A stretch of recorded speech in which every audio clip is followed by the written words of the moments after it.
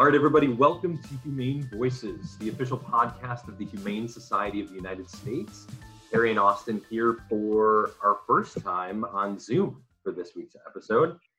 Harry, it looks like we're venturing out different platforms every single time we record another episode, huh? I know, right? It's our first time on Zoom, and it's half the country's first time on Zoom this past couple of weeks, right? I mean, so all of us get to be messing around with figuring out how to make our backgrounds more interesting. Like we'll talk in a minute to Kim, who is out there doing the Lord's work in terms of helping shelter animals and shelters all around the country. So I had these little guys. These are my two dogs who are at home. Sometimes one of them attends the meeting. Sometimes the other one attends the meeting. The little one is Floof, who I wanted to have on the podcast a couple of times, but he always threatens to bite me. And then Austin, I think you were sort of trying to mimic the general population in terms of what you have sort of stored up at home, right? Yeah, I'm kind of sitting on just like a gold throne right now in terms of supplies. Right. Yeah. So everybody's been getting pretty angry and mad at me about it, but don't be like Austin, people. Don't be like Austin. Exactly. Yeah. Don't be the problem. Yeah. Okay, today I'm so sorry, you guys. We got. Here is a reality of working from home that all of us are dealing right now. Some with kids, some with hairy kids. Okay, there go the hairy kids. There goes getting rid of this. Hi, hairy kid one. Oh, hi. Bye, little dude. Oh my gosh, we got. Oh, there's a collection of them. Yeah, really. And that love this makes this so much better. This is a perfect lead-in to who we're chatting with today. Exactly. So Kim Album is our Shelter Outreach and Policy Engagement Director at the Humane Society of the United States. Perfect timing. We're so glad that we had the opportunity to sit down with you and chat a little bit about the situation going on. So Kim, thank you so much for sitting down with us. Hi guys, thanks for having me. Hey, yeah. So, while we're of course always trying to definitely have fun in this podcast, we understand the gravity of the situation that's happening right now. We're trying to think of the people out there who are anxious, who are homebound. We're sick, we're bored. We hope everybody who's listening to this is okay. I mean, it's a really scary time in a lot of ways, and it's hard to know day to day exactly how scared to be and what to do. I think a lot of us feel kind of helpless. But one of the great things about talking to Kim is that Kim is one of the people out there doing stuff that shows you that we're not helpless. And she's working with a whole bunch of other amazing people who are just making the situation better in lots of different ways. Yeah, exactly. So I mean, Kim, you and your team work to create, nationwide partnerships, and you place thousands of animals who are victims of animal cruelty and natural disasters through these relationships. So how is the COVID-19 crisis affecting this work? What are you seeing? What's the landscape like? This is like nothing that we've ever seen before. We deal with disaster on a regular basis, but when we deal with a hurricane or a tornado, it's concentrated. It's in one place. This is a nationwide disaster that's impacting animals and the people that love them and the people that care for them. Yeah, it's global, really. I mean, I'm, having lived in other countries, I'm seeing, posts from friends in Australia and, Europe who are also just homebound and dealing with their own kids and pets and trying to work. It's crazy. Like, just the scale of this is hard to even comprehend. Yeah, the Humane Society International, I mean, I just can't even imagine what they're going through now. My responsibility is the United States, and I'm definitely not sleeping. No, sorry, Kim. I hope you're able to get some sleep at some point, because, sleep is good for your health also. Yeah, let's not get exhausted over there. So what are we focusing on right now? I mean, talking about kind of regarding fostering and what's happening there. One thing, before we get into the fostering thing, one thing that I wanted to ask about maybe is one of the things that a lot of communities, I think most communities now are dealing with, is the kind of shutdown of businesses and which businesses have been declared essential and non-essential. And from what I understand, it sounds like, thank God, animal shelters have by and large been declared essential. Maybe you can talk about that and what the impact is of that declaration on the work. Sure. So that's one of the major experiences that we're having right now. So we are very fortunate at the Humane Society of the United States to have a state affairs team. So we have state directors in almost every state, which puts us in the very unique position of being able to navigate all of these official orders that are coming down. So we're keeping a very close eye on them and making sure that pets are included in there as essential. So veterinary clinics, animal shelters, any place where there's direct care of animals really needs to be declared essential. And then, of course, medical supplies and pet food. Of course, yeah. So on the fostering thing, sorry, Austin, I didn't mean to No, cut no, you no, off. that's good. Yeah. Like one of the challenges I think, and that Kim can explain a lot better, is that in a situation like this, especially with what's going on with not only people's health, but also with the economy, there are sudden major challenges to people who've been keeping pets in their homes. And some of those challenges end up falling to your local animal shelter to deal with. I have to say that I have, in all of my time in animal welfare, I have never experienced anything like this. Mm-hmm. And I think the same can be said for the shelters and rescues across the country. But here's what's emerging.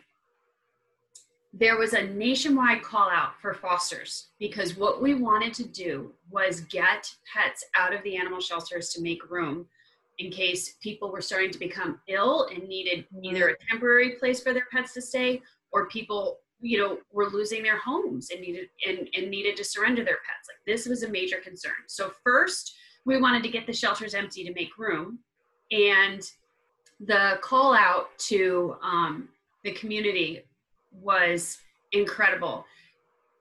I've never seen anything like it. There are thousands and thousands of pets that are in the foster care system now that we've never had this many animals in the foster care system.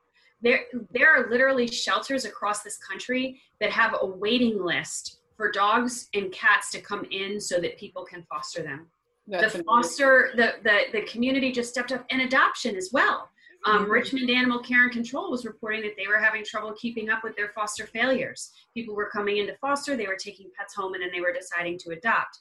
So even though we're in this really terrifying time right now, it's actually a good time to foster or adopt because many people are working from home, kids are home from school, and let's not forget that having a pet around and loving our pets is it sort of takes away some of the anxiety that we're feeling. Yeah. Positive to focus on. And not only are you helping a pet by fostering or adopting right now, but you're helping a family that could be stricken with COVID-19. You're helping somebody who may need a temporary or permanent place for their pet to go. And so that's why we put out the call for foster to adopt, and it worked. And it taught us so much as an industry. So what is it? So when you're saying about like what it's taught you as an industry, like what are some of the things that you feel like you're seeing right now? I think that we're all shocked at the capacity of the community. And maybe this is going to change sheltering moving forward. Maybe there's going to be more focus on foster homes through the community animal shelter. Maybe we're going to look at, less capacity in the animal shelter, more community services, and more pets in foster homes. I can't say what it's going to look like when we get through this, but I can tell you that what I'm hearing across the industry is that there will be change. Yeah. I mean, that's just really amazing. I mean, I think I've been seeing so much with everybody sort of trapped at home. It really says to you that, this is one of those situations where you can do good and also just get something wonderful out of it as well. I mean, there's so many people I think who've been posting about what a comfort they're finding in having their pets home with them. I mean, especially because we can't go out, we can't interact the way it's so natural for humans to do.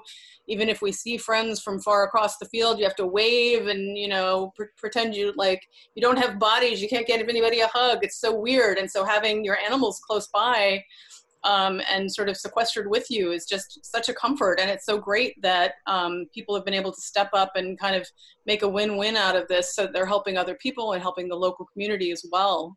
Have you been seeing the everybody is looking for things to do. So, we're all on social media and we're all looking at Instagram and Facebook and Twitter. And, I don't know if you've noticed, but shelters are posting empty shelters. Staff is walking through and they're filming all of these empty runs and all of these empty cat rooms. And then at the same time, this is the other part that just is so incredible right now.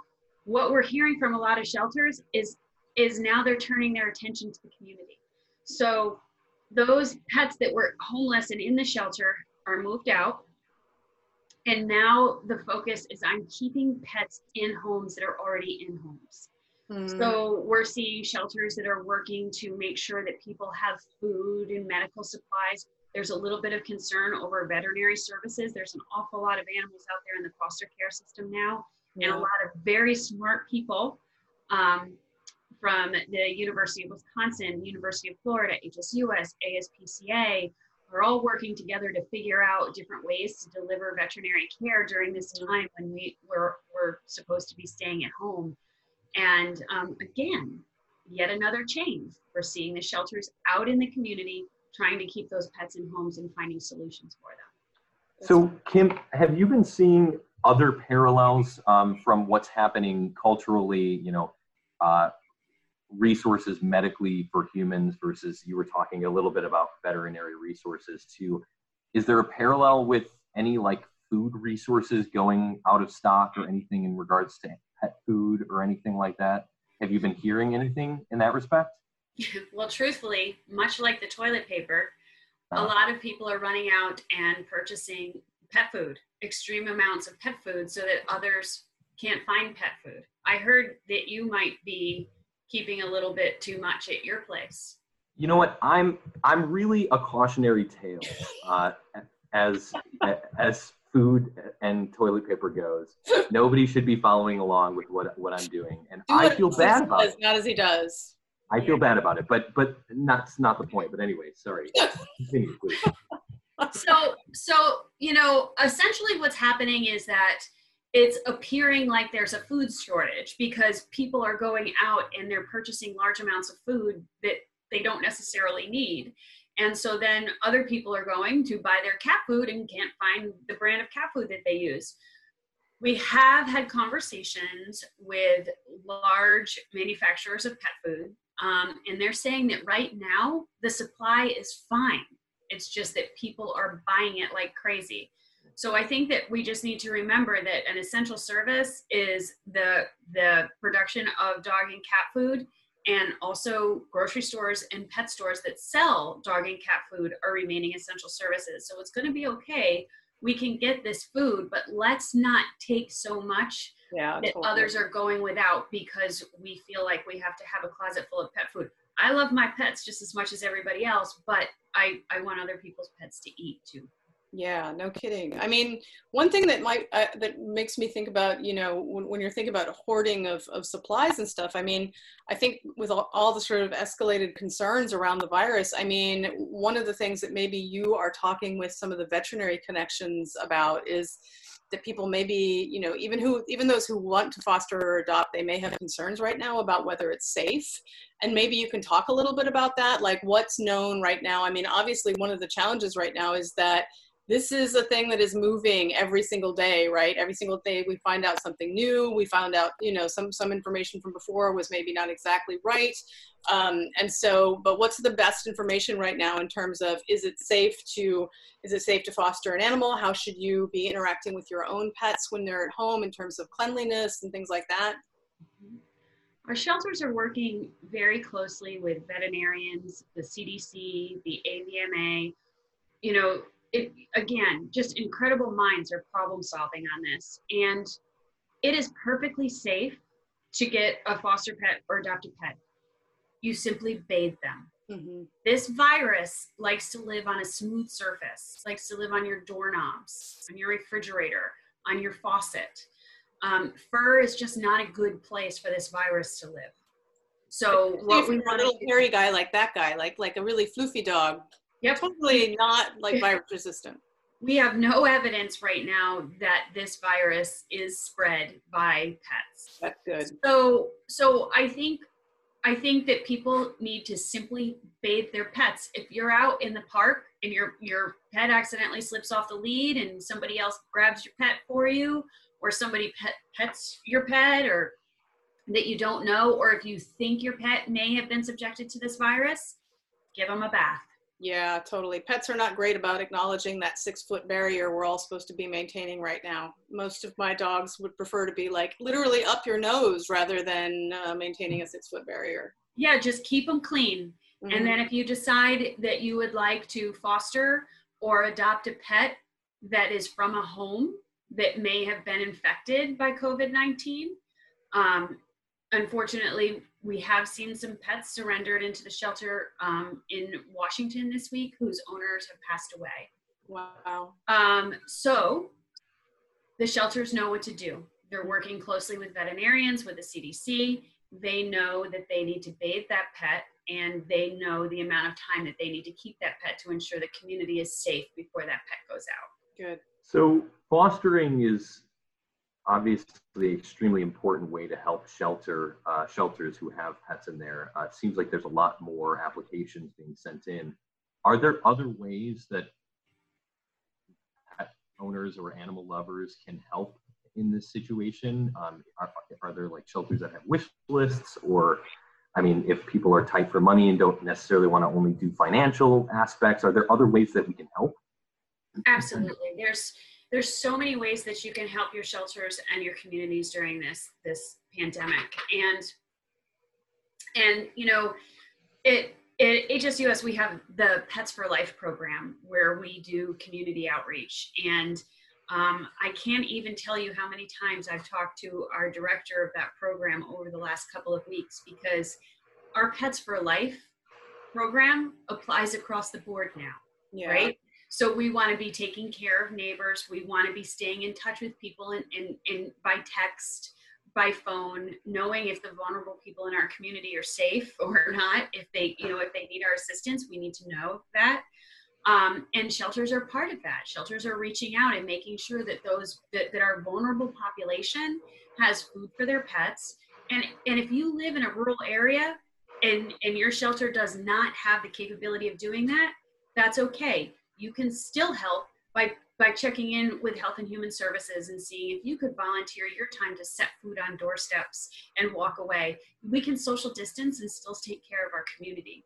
Absolutely. And it is just, the outpouring of community support is just really been staggering. And again, another change that I hope really sticks with us is that we always approach outreach in our community with kindness, compassion, and flexibility. And that's what this is all about. This is about making sure that we're all okay, all of our families, and our families include pets. Absolutely. If you have the ability to, if you have more in your house than you need, if you did buy that closet full of dog food. Austin, looking at you. We see it. Austin, I'm coming over. I'm breaking in. Check in with your local shelter and see if they have people in the community that are vulnerable that could use that food. Yeah. I'll make calls today. Thank you. It looks like you could feed the whole community. I could. Bethesda's going to eat great for the next couple of weeks. It's gonna be or you great. could potentially feed just this one greedy beagle on my screen. Just could eat one of those stacks in 24 hours. He's been making eyes at me all episode, Carrie. Look at those.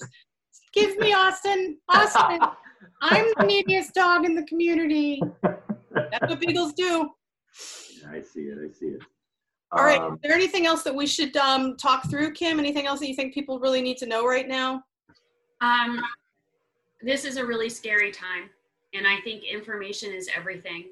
So people need to stay connected to their local community resources, stay connected with the Humane Society of the United States. We have produced a toolkit to help shelters through this time that is getting updated every day. We have put information out for the individual on how to help navigate COVID-19.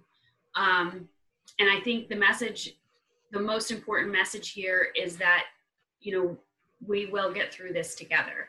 Yep. We just need to stay connected. Absolutely. Yeah. And that toolkit's on humanesociety.org, Kim? It's on animalsheltering.org. Got it. For shelters and rescues. Okay. But there's information. I mean, the amount of information that's out there now is just really incredible. I think people just need to make sure that they stay with credible resources like the CDC, their state level emergency management, and those types of things. Okay. Absolutely. So if you're working for a shelter, our best information is on animalsheltering.org. And if you're just sort of out in the community with your pets, we also have some information for individuals and citizens on our main website, hsus.org. Floof says hi. Hello, everybody. Stay safe. Oh, Floof. Yep. Yep. It was like, no social distancing happening with Floof. It's just not going to happen. Hard to social distance with your pet. I mean, yes, it is. And thank God for that. Thank God we don't have to do that yet. I know. I wish they had understood social distancing a little better. Yep. Nope. All right. Well, that's Kim. Thank you so much for sitting down with us today. Again, Kim Albom, Shelter Outreach and Policy Engagement Director at the Humane Society of the United States. Please stay safe, and we'll continue to be updated. Yeah. We may bring you back. What's that? We may bring you back soon, Kim. Don't think you escape from this forever. We might. My pleasure. It's fun spending time with you. Yeah, so you can also message podcast@humanesociety.org and send us your reactions, questions you have, and topics that you want to hear for our next episode. And that's all we have for today's show. Again, be sure to follow HSUS and HSI on Facebook, Instagram, Twitter, and the website humanesociety.org for the latest. That's all we have today. Thanks again. Stay safe, everybody.